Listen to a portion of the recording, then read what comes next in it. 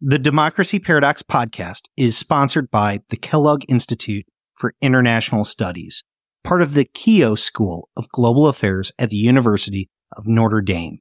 The Kellogg Institute has a 40-year history of excellence in advancing research and education on global democracy and human development.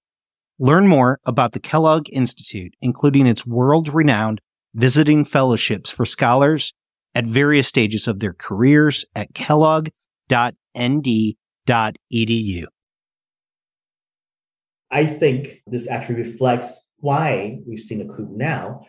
Clearly, the coup has really brought serious economic devastation for the entire country, and the military itself will also not benefit from this. And that, to me, is the key, because they're not primarily motivated just by economic and financial spoils, but as a systematic military institution, it is driven by their own identity and their own perception of what the Myanmar modern nation state should look like.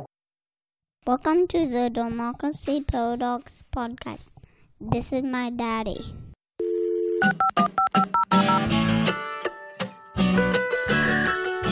My name is Justin Kemp, and I am your host as we explore the Democracy Paradox. On February 1st, 2021, the Burmese military, known as the Tatmadaw, staged a coup d'etat.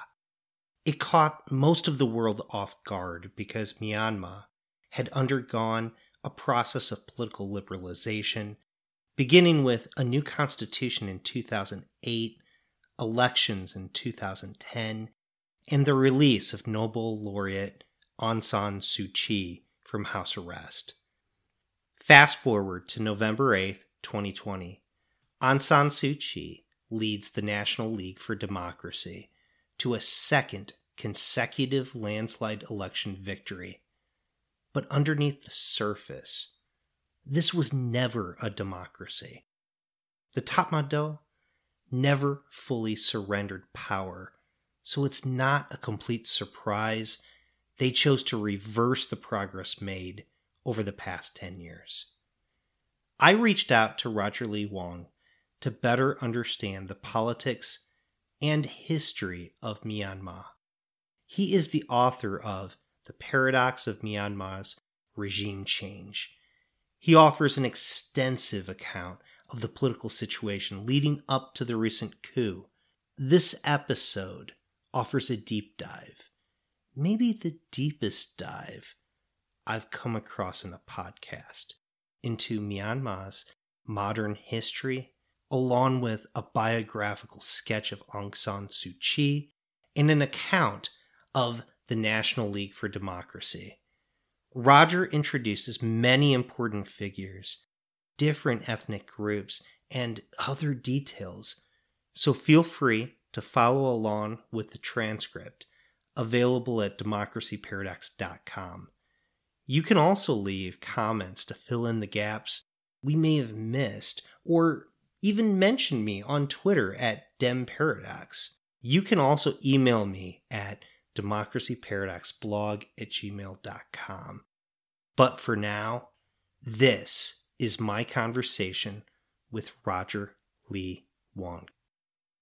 Roger Lee Huang, welcome to the Democracy Paradox. Thanks for having me.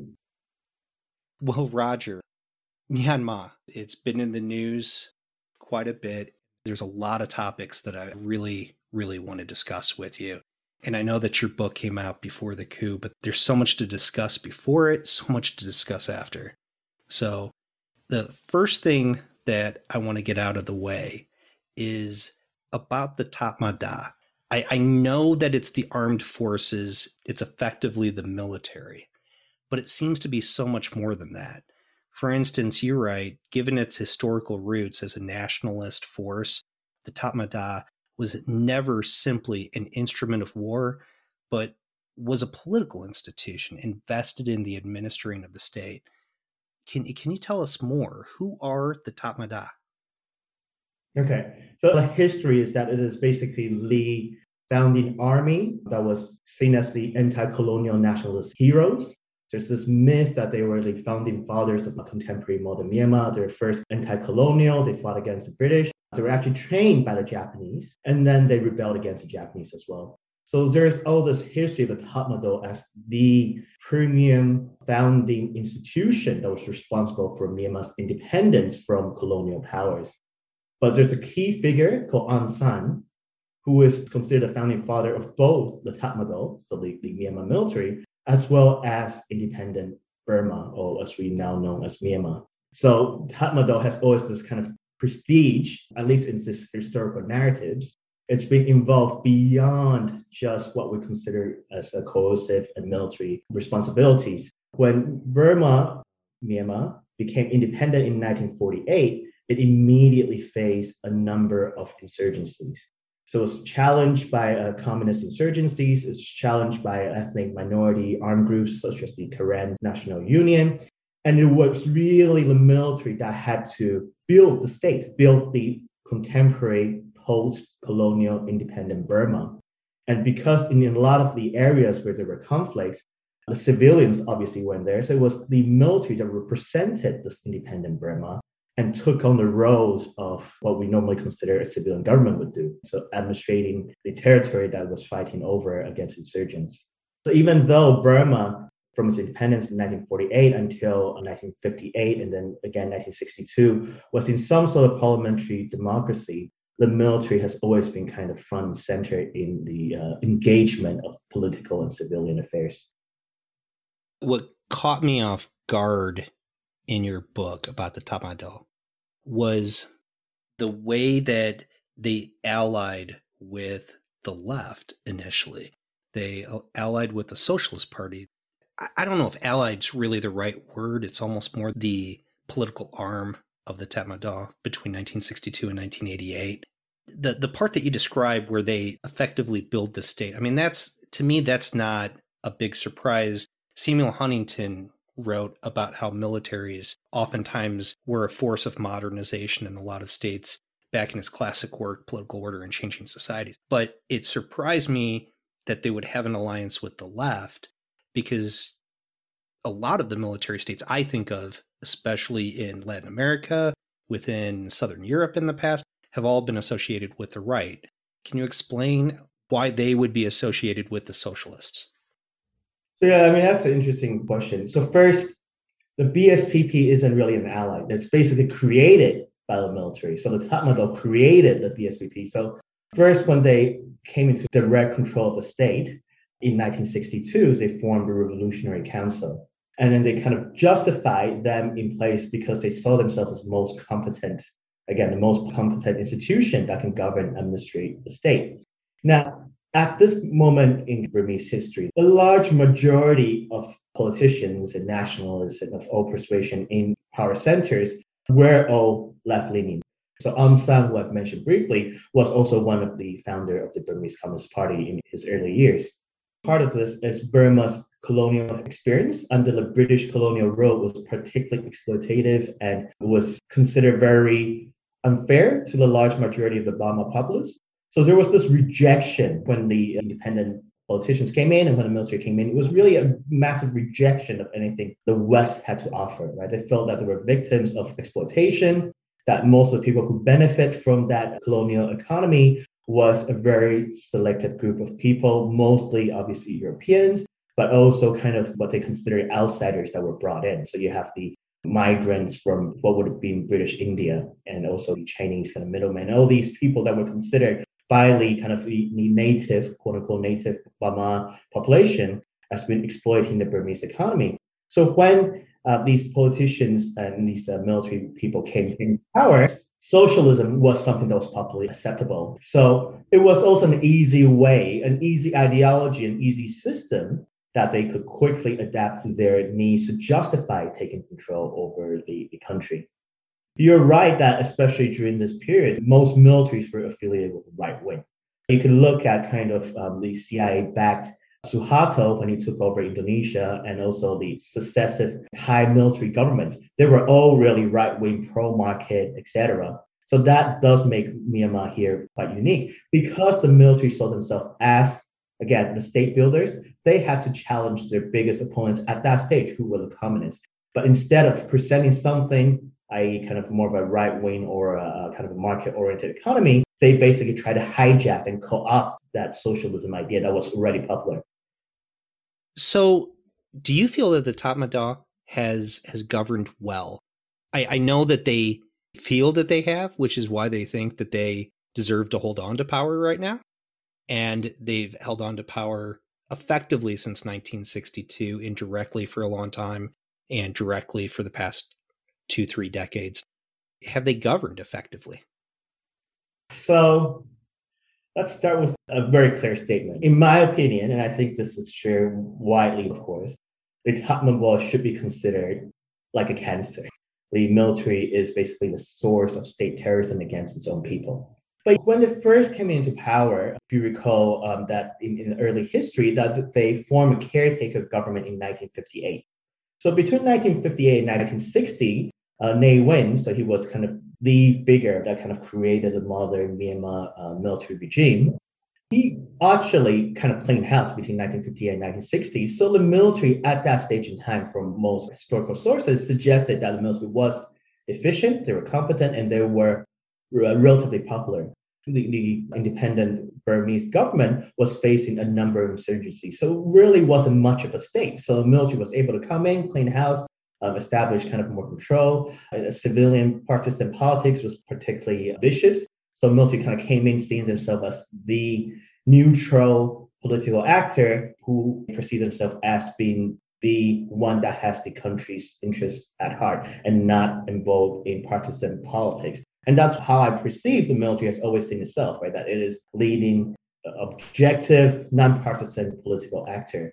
But the reality is, when they came back into direct power with the 1960 coup until 1988, as you've pointed out, they formed this revolutionary council, then a Burmese Socialist Program Party kind of government, where they had really extreme form of nationalized economy. And that obviously was a failure. I mean, the country had obviously a lot of resources and was relatively wealthy, at least during British colonial rule. And then they made the country bankrupt. There were inflations, people were starving, there were poor medical system, people were getting education, all these problems, which led to, of course, the 1988 popular uprising and the failure and the collapse of that military-backed socialist government. And then when they came back in 88, it kind of reincarnated themselves as now more of a pragmatic authoritarian regime.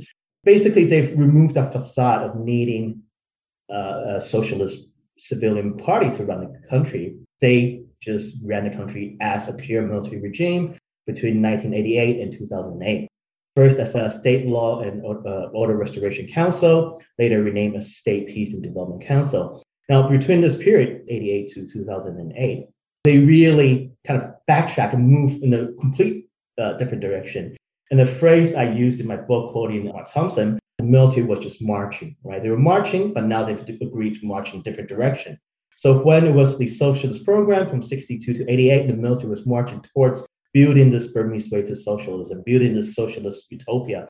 Clearly that failed in 88. So then they decided that, you know what, we're now going to move towards a different direction. They were going to introduce a multi-party, quote unquote, democratic Myanmar, and also move towards a market-oriented and capitalist economy effectively. And they did try to do that from 88 onwards. I mean, they tried to open up economy, they tried to attract foreign investors into the country for a variety of reasons, predominantly Western-led sanctions, the poor capacity of the state to attract and have infrastructures to allow kind of foreign investments to take hold in the country, prevented the country from developing that kind of successful, productive economy. And again, that changed, of course, in 2008, when they finally allowed the constitution to be voted by the public. Voted is a bit of a strong word. There was a referendum, but in a highly oppressive environment. Nevertheless, this referendum allowed the next incarnation of the military's kind of idea of how Myanmar should be run, which comes to kind of our current contemporary era, which is what they call a disciplined democracy. So in the 2008 constitution, that is now supposedly the basis of contemporary Burma, it is supposed to be this disciplined democracy. So I want to go back to the economy for just a moment, because I think in Burma, the economics, I think, blends together with the politics, because the Tatmadaw, has a lot of control over aspects of the economy. I mean, they have their fingerprints all over it. Scholar Zoltan Barani has written in the Journal of Democracy, corruption is also much more pervasive in Burma, and it permeates political, societal, and commercial exchanges on every level. From what I've read about the country, it gives me the impression that it's very kleptocratic still in a lot of ways, that the liberalization hasn't necessarily been a true liberalization. It's been somewhat of a transition from socialism to something closer to kind of a market-based kleptocracy. And does that mean that from a political standpoint that the military doesn't want to give up power, not so much because they think they do a good job, but because they have economic incentives not to let go? Yeah, now that's kind of the key question, right? Especially if you put it into contemporary, at the moment kind of perspective. I think a lot of explanations out there is that the military is primarily motivated by this economic incentive. So you're right, Myanmar, especially since they ditched the socialist agenda, the military, even during the socialist period, was kind of intimately involved with the economy. But especially after this move towards capitalism or market-oriented economy, they were front and center. So unlike some other regimes where there were independent, powerful civilians and capitalists that became involved in the regime, in the Myanmar context, it was still the military that had the real control. You had crony capitalists that emerged with nationwide presence almost during this opening up of its economy since the early 1990s. But it was always the military that was involved. They have these two massive conglomerates that are involved in pretty much every sector of the economy in Myanmar. And to ensure the military remains united and loyal to one another, they are the ones that are the best funded. They have their parallel schools and medical systems that the normal civilians do not have access to. And this is all built up because of their monopolization over many aspects of the economy. So before the recent coup that occurred this past year, Myanmar was in the news because of the genocide against the Rohingya people. It's pretty much the only story that you would see for a long time. It opens up something that I don't think that a lot of Westerners recognize, which is when we think of a country like Burma, we assume that all of the people are Burmese, but it's actually a multi-ethnic country. Can you give us some background on the people themselves? Who are they? How diverse is this country? So according to the Myanmar's kind of official perspective, their own narrative, there are 8 major, what they call national ethnic races. Okay, so this is actually recognized by the Myanmar government. These 8 major national races are the Bama, which is what we think of the kind of quote unquote the Burmese, but they're also the Kachin, Kaya, Kayin, Chin, Hmong, Rakhine, and the Shan. So these are the 8 officially recognized major ethnic national races. And of those 8, then there's another, again, officially recognized, the government considers as indigenous people of Myanmar, another 135 sub-ethnic groups. And to be honest, most of these identities really are just socially constructed and perceived and built up because of these narratives. And a lot of these identities were all really more emphasized and became kind of internalized by the post-colonial Burma thinking because of British colonial rule. Right? The British were obsessed about categorizing and kind of labeling people in different particular groups. And there are a lot of problems with this idea of this indigenous population and ethnic groups. So there's large Chinese populations in Myanmar who actually have citizenships. Where do they go? Do they belong in these officially recognized groups? And actually, one of those groups is recognized as a Kokhan, which is one of 135 ethnic groups. But really, they're just considered by some of the people in Kokhan as well by others as Han Chinese. You say that these are officially recognized ethnic groups. Right. Why does it matter that it's officially recognized? So, especially after the military government, right, when they came into power from 1962 onwards, they start really building these kind of identities, right? They're particularly xenophobic.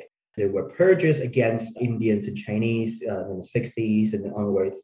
But the key here is, from the kind of the mainstream perspective, if you're not considered as one of these official group, then you're not a native indigenous population of Myanmar. Therefore, you either don't deserve or shouldn't be a Burmese citizen. Now, they actually codified this with the 1982 citizenship law, an idea that to be considered as a native soil, this kind of native indigenous person, whether you're from this 8 major ethnic races, national races, or one of the 135 groups, anyone else who doesn't belong to this group, then really you're kind of seen as the outsider. And this 1982 citizenship law basically excludes even people who might have already lived in Myanmar for a century or more. If you move to Myanmar in sometime in the 1800s, you're still not considered as part of this native indigenous population because you'd be considered as migrants that were brought by the British colonial government. So it's really an extension of their sense of nationalism that you've already mentioned before that seems to be very important in the way that their politics operates. I want to bring up something too, a quote that just struck me about the ethnic minority groups. You write, several ethnic minority groups, including the majority of the Rohingya populace, who had been allowed to vote in the 2010 elections, were denied the right to vote. None of the major political parties ran any Muslim candidates either. So again, these senses of ethnic identity are playing a role even in the way that they operate politically. It determines who belongs and who gets to decide any of the decisions within the country. The main critical issue here is that there has been a systematic kind of state-sponsored institutional, structural, cultural, direct violence, any sorts of violence you can consider against this Rohingya populace. And the main thing is that the popular narrative is that these people, they're not just not indigenous to Rakhine State, but they're actually Bengali. So that's a very popular term that has been used widely by all sorts of people, including people you would normally consider to be more progressive and liberal, that would refer to the Rohingya populace as Bengalis, implying that they are migrants from neighboring Bangladesh. There's a lot of issues with this. First of all, the Rohingya population has been in their communities for decades, if not centuries. When people forget that these borders are always kind of very flux, they're porous. I mean, the contemporary idea of sovereignty is again, that's something that's very modern, right? It didn't really exist. People move back and forth. That shouldn't even be subject to discussion. So I've always kind of, when people try to talk about whether Rohingya belongs in Burma and what generation they're there, for me, that's the wrong question, right? They are a large group of people that clearly have their own distinct culture, a distinct identity that recognize themselves as Rohingya. So they are Rohingya. There shouldn't even be a debate. If I call myself a Rohingya, I'm Rohingya. If I call myself a Taiwanese, I'm Taiwanese. So they've been there for a long time, but they've been portrayed as these neighboring Bengalis that fled to Burma. And like you've pointed out, some of the Rohingyas had voting rights, had citizenship rights, but they were all deliberately taken away. So I've briefly mentioned about the 2008 constitution that allowed kind of this transition from kind of pure military government to the disciplined democracy. So in the first election of that disciplined democracy in 2010, and Rohingya actually represented the ruling party, the pro-military party, the Union Solidarity Development Party. So it's an actual Rohingya MP representing USDP after the 2010 elections, got elected, voted in, and actually sat in parliament in 2011. Now, in the 2015 elections, he was suddenly made stateless effectively. He was no longer considered a citizen. He couldn't run as an MP, even though he had just served as an MP for this country for the last few years. So by this stage in time, all the Rohingyas effectively lost their right to vote. And even what we had considered kind of the pro-democratic party, the National League for Democracy with its leader Aung San Suu Kyi, but even this kind of supposedly main opposition party kind of went along with it. They basically also revoked membership of Rohingya party members. So party members that were considered themselves NLD, their membership got revoked from the party because the NLD said, well, they're basically just following the law of the land. So if the government determined that these Rohingya populace didn't have the right to vote, then, well, they don't have the right to be in our party. So who is Aung San Suu Kyi? So Aung San Suu Kyi really is the defining political personality of Burma for several decades.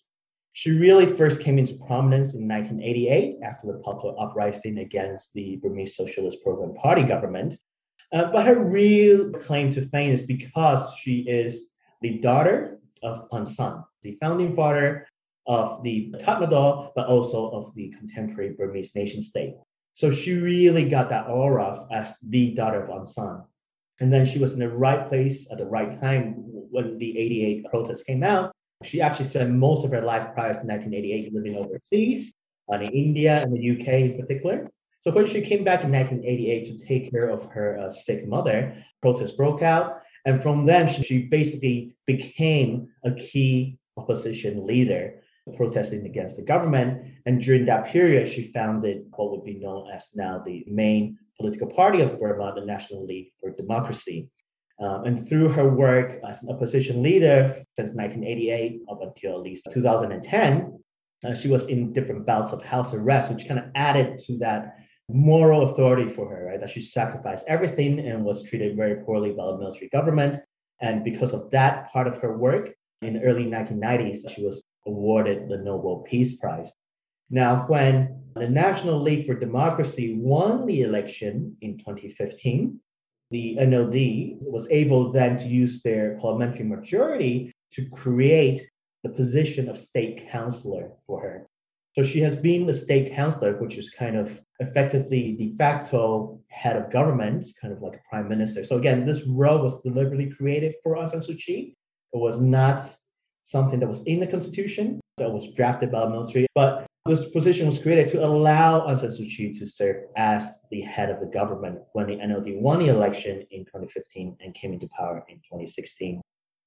So 2011, Tatmadaw effectively begin this process of political liberalization. Why did they do it?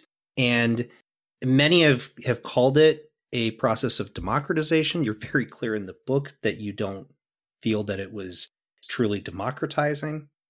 Is the end goal that they have in mind to actually produce democracy? Like, are they trying to move towards that direction?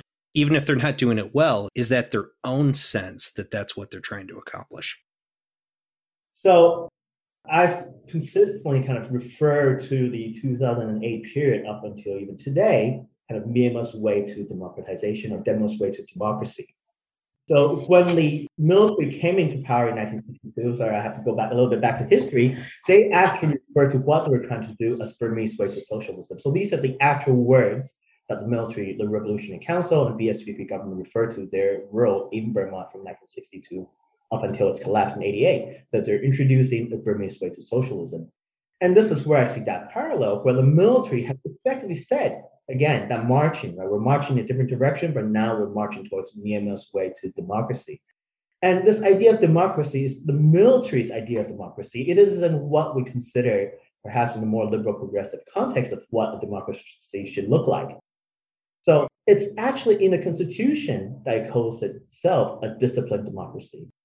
It's in the Constitution where it actually gives all these expensive powers for the military to remain actively involved in the administration and in government. The military isn't simply listening to the orders of an elected government to do things. It's written in where any electoral results, it doesn't matter who wins, that it will always be an enforced coalition government. So 3 key cabinet positions are always going to be reserved for active military officers. Again, it's written in the Constitution where the Ministry of Home Affairs, the Ministry of Borders, and Ministry of Defense, their ministers are basically de facto appointed by the commander-in-chief, and they have to be active military officers. And here's what's also interesting. The commander-in-chief of the military forces, all military forces in Burma, Myanmar, is Min Aung, basically a non-elected military senior general. Again, written in the Constitution, where the commander-in-chief is not the president, it's not someone's elected, but an active military officer, the commander-in-chief, as the supreme commander of all armed forces, including the police, as a parallel government. Well, the military has all these parallel expensive powers that's denied to the civilian government. So my understanding is exactly like you said, it's a parallel government where they have elections that kind of runs what they consider to be the domain of civilians, and then they effectively have 100% complete control over the domain of maybe the security apparatus is the better way to describe it.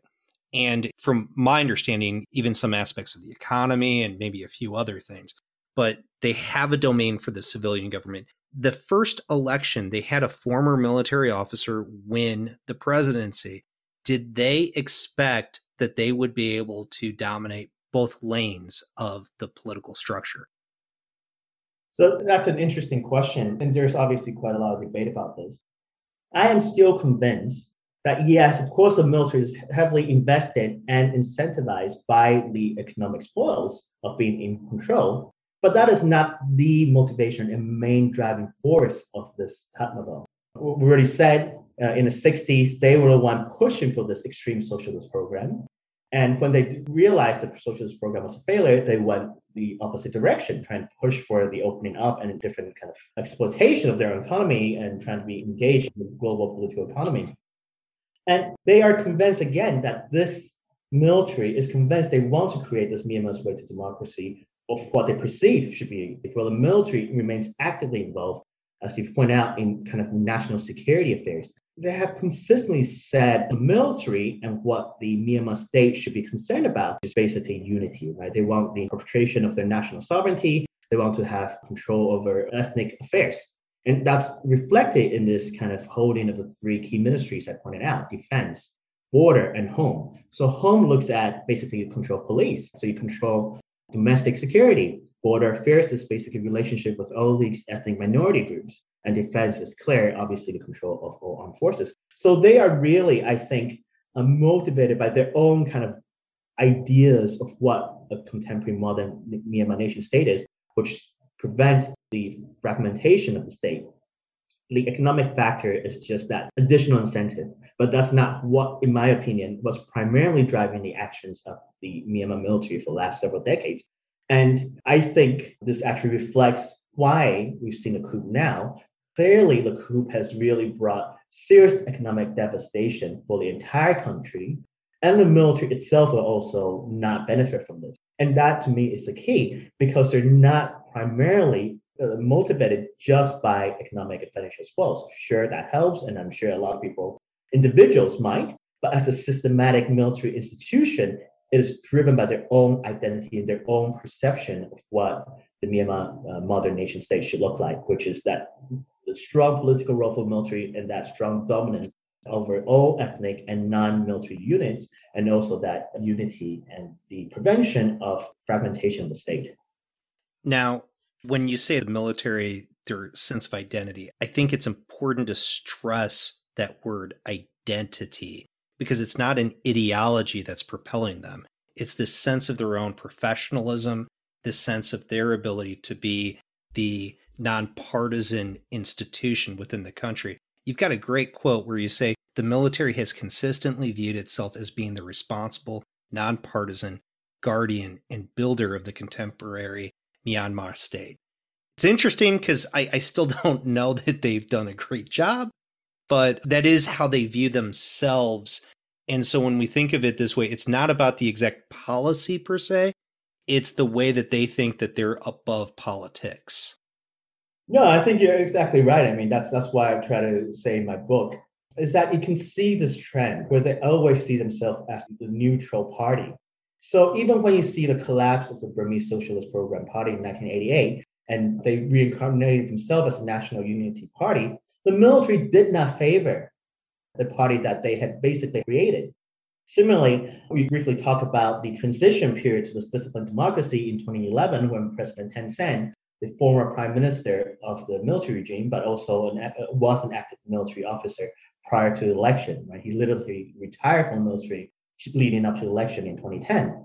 You can even see then, between 2011 and 2015, yes, the military was also operating still then independently from the USDP government. So even then, with Thein Sein, the former prime minister and very recently retired military officer, they were still, in my opinion, operated parallel to each other.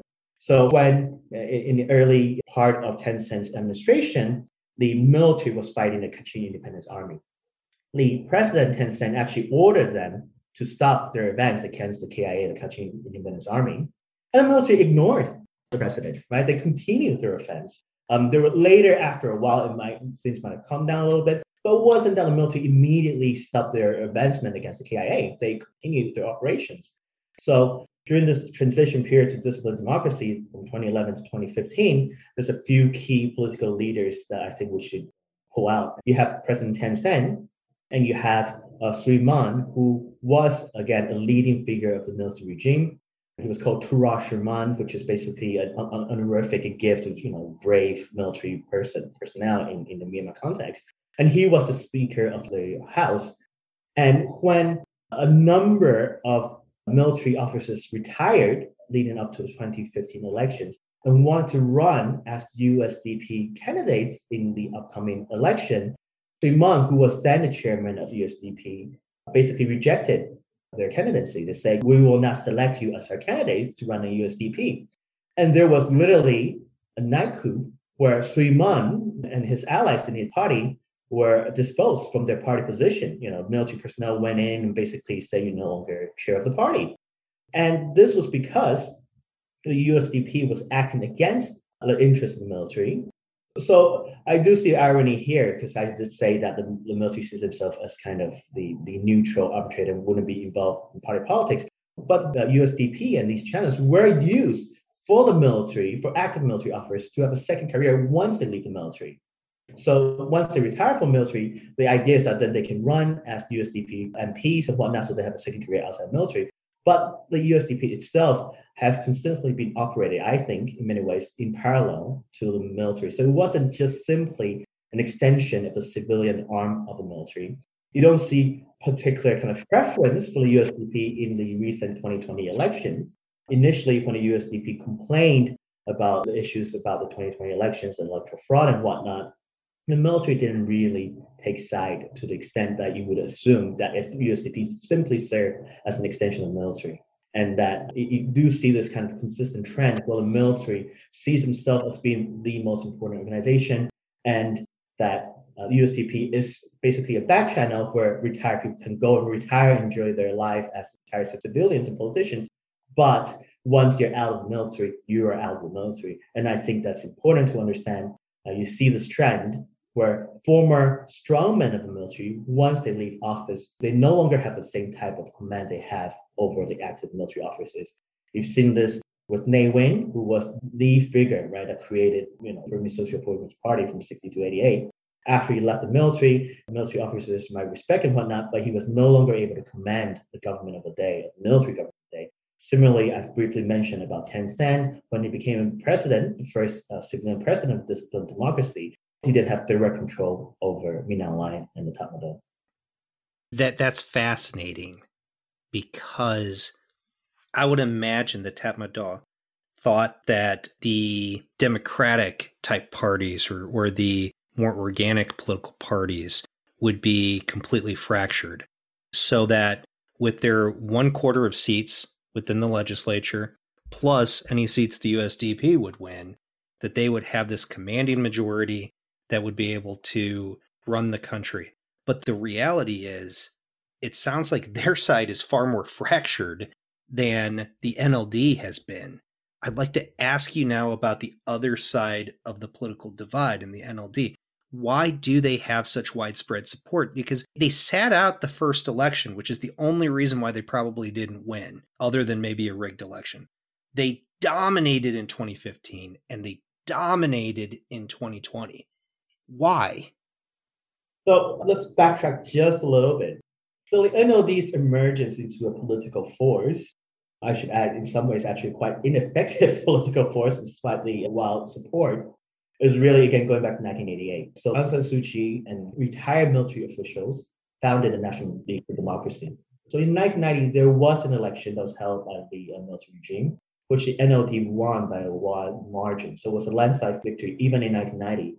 The military regime basically ignored the electoral results and said, we've changed our mind. The election was actually for delegates to write a constitution, because you couldn't just hand power over to the NLD because there wasn't a constitution to establish the rules of the game of what a Myanmar democracy would look like. And that kind of ties up to my talking about this disciplined democracy, to the long process of drafting this constitution to allow this transition from socialist to military government to this disciplined democracy.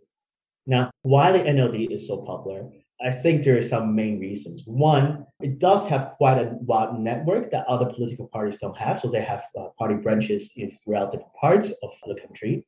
And I've really mentioned about Aung San Suu Kyi's particular charisma. So she is really a very charismatic leader. She does have that aura that really get people to believe in her. And a lot of that is because she is the daughter of General Aung San. So she has that personal charisma plus that kind of legacy that Aung San was able to afford to her. And then, like I've said, they do have that network throughout the country where there's a party presence. And no other party really can compete, in that type of presence. And then they have that also credential, that long history, because they came out from 1988, because they were kind of the party that lasted through all that military regime to continuously try to challenge the military. And they also represented that kind of idea of Burma nationalist party. A large majority of the country is still Burma. I think the figure is usually about 70% of Myanmar consider themselves as Burmans. So this is the Burma's party of choice, the National League for Democracy. The only party that really had the ability to win a majority to challenge the military, because it's very obvious, especially now, that the military and their kind of pro-military parties have no real support. They do not have the support. So the NLD was seen as the only effective party that could form a government, that could bring about real changes. And that was kind of one of the main kind of slogan that allowed NLD to win in 2015 was that they were the party of change, that they were the party that would change things in Myanmar and fix things. So before the coup, Aung San Suu Kyi was taking a lot of blame for having authoritarian tendencies, not just in terms of how she was treating the genocide of the Rohingya people, but also just in terms of other aspects of her style of government. You've already mentioned that the USDP and the Tatmadaw, they're clearly legacies of authoritarianism as well. There was an article in the Journal of Democracy a few years back by Bridget Welsh, Kai-Ping Huang, Yunhan Chu, that said, the legacy of authoritarianism remains deeply embedded in Burma's political culture, and the problem is compounded by a lack of understanding of how democracy should function. Is there a path towards democratization for Myanmar? So things are very depressing in Myanmar at the moment. It's really a regression. That regression is, I think, is the understatement, right? This is more than a regression. It's a complete reversal of what's happened in the last several years with the expanded pluralism and social political space. Now everything's gone backwards. We're probably looking at something that's close to what's happened between 1988 and 1990. This really kind of repressive authoritarian military regime again, right? They're shutting down old spaces, they're censoring the internet again, they're attacking the media, etc. And then compounded with the fact that you have COVID, an economic crisis that's going to be a serious issue. At the same time, I think there is an increasing awareness, especially with the young generation, that what the large majority of the Burma population is facing now in the urban centers, whether it's in Yangon or Mandalay or elsewhere, is what the ethnic minority citizens have faced for decades. Even when we've talked about this disciplined democracy between 2008, 2010, even under Aung San Suu Kyi and NLD, a large majority of the ethnic population didn't even benefit from that. There's all this narrative in the West or mainstream media that, 2011 was democratization, things are getting better. For whom? A large majority of ethnic population did not benefit from this transition to the military's version of Myanmar's way to democracy. I mean, leave alone the Rohingya, we already know. I mean, there was an active, ethnic cleansing, genocide of, about 1 million people that had to flee the country. But there were also intense fighting against these ethnic minority groups in Kachin and Shanxi and elsewhere. So the positive here is that I think there's now this growing awareness with Burma people saying, we now understand. We now understand what our ethnic brothers and sisters and mothers and fathers have been facing for several decades. So I think there is that new room for hopefully a genuine reconciliation. And you've seen kind of this national unity government, this self-declared government in exile, right? Now trying to build bridges again, trying to reach out to these ethnic minority groups, promising real federalism, kind of real kind of autonomy for these ethnic minority groups, which is a positive step. You've seen the younger generation using the internet in very creative ways to also reach out to ethnic minority groups. But having said all that, obviously I am rooting for genuine democracy and the fall of the military regime. I think any real determinant factor for something like that to happen for a genuine democratization of Myanmar first still falls with the military. Right? We need to see a genuine exit of the military. And at the moment, this seems very unlikely and difficult. How do we encourage the military to voluntary or involuntary exit from the political scene? So to end with a more positive, optimistic note, the military is also facing the biggest crisis it's ever seen, really, ever since it came into power in 62 and 88. 88 is probably more comparable to what they're facing now. But I think now there's a more genuine connection, and the technology has allowed faster speed of communication. So this anti-military movement now has gained a lot more attention, and people are able to communicate with one another within Myanmar, but also outside of Myanmar. You do see a younger generation of people forming regional solidarity movements who are all trying to promote this broader ideal world of democratization in Asia. So again, there's this active effort of linking these individual local contexts of anti-authoritarianism, whether it's anti-coup in Myanmar or anti-kind of the military politics in Thailand or anti-kind of Chinese shrinking of space in Hong Kong. Now it's being linked to a broader regional solidarity movement, which hopefully will allow new opening up of spaces to challenge these authoritarian practices.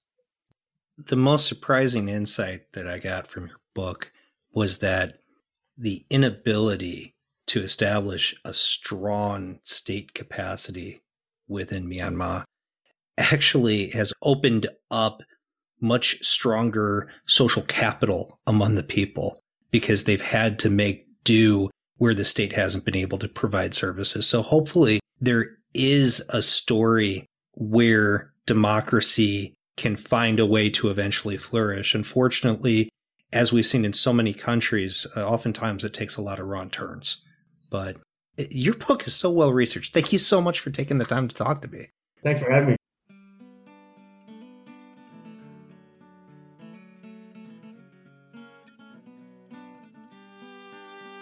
If you are listening to the show, please leave a review. It really does help shows like mine stand out.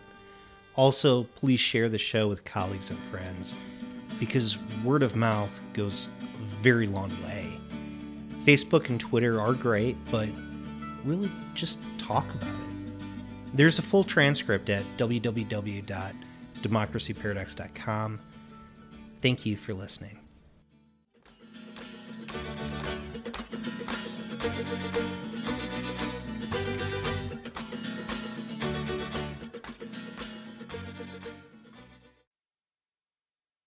The Democracy Paradox podcast is sponsored by the Kellogg Institute for International Studies, part of the Keough School of Global Affairs at the University of Notre Dame. The Kellogg Institute has a 40-year history of excellence in advancing research and education on global democracy and human development. Learn more about the Kellogg Institute, including its world-renowned visiting fellowships for scholars at various stages of their careers at kellogg.nd.edu.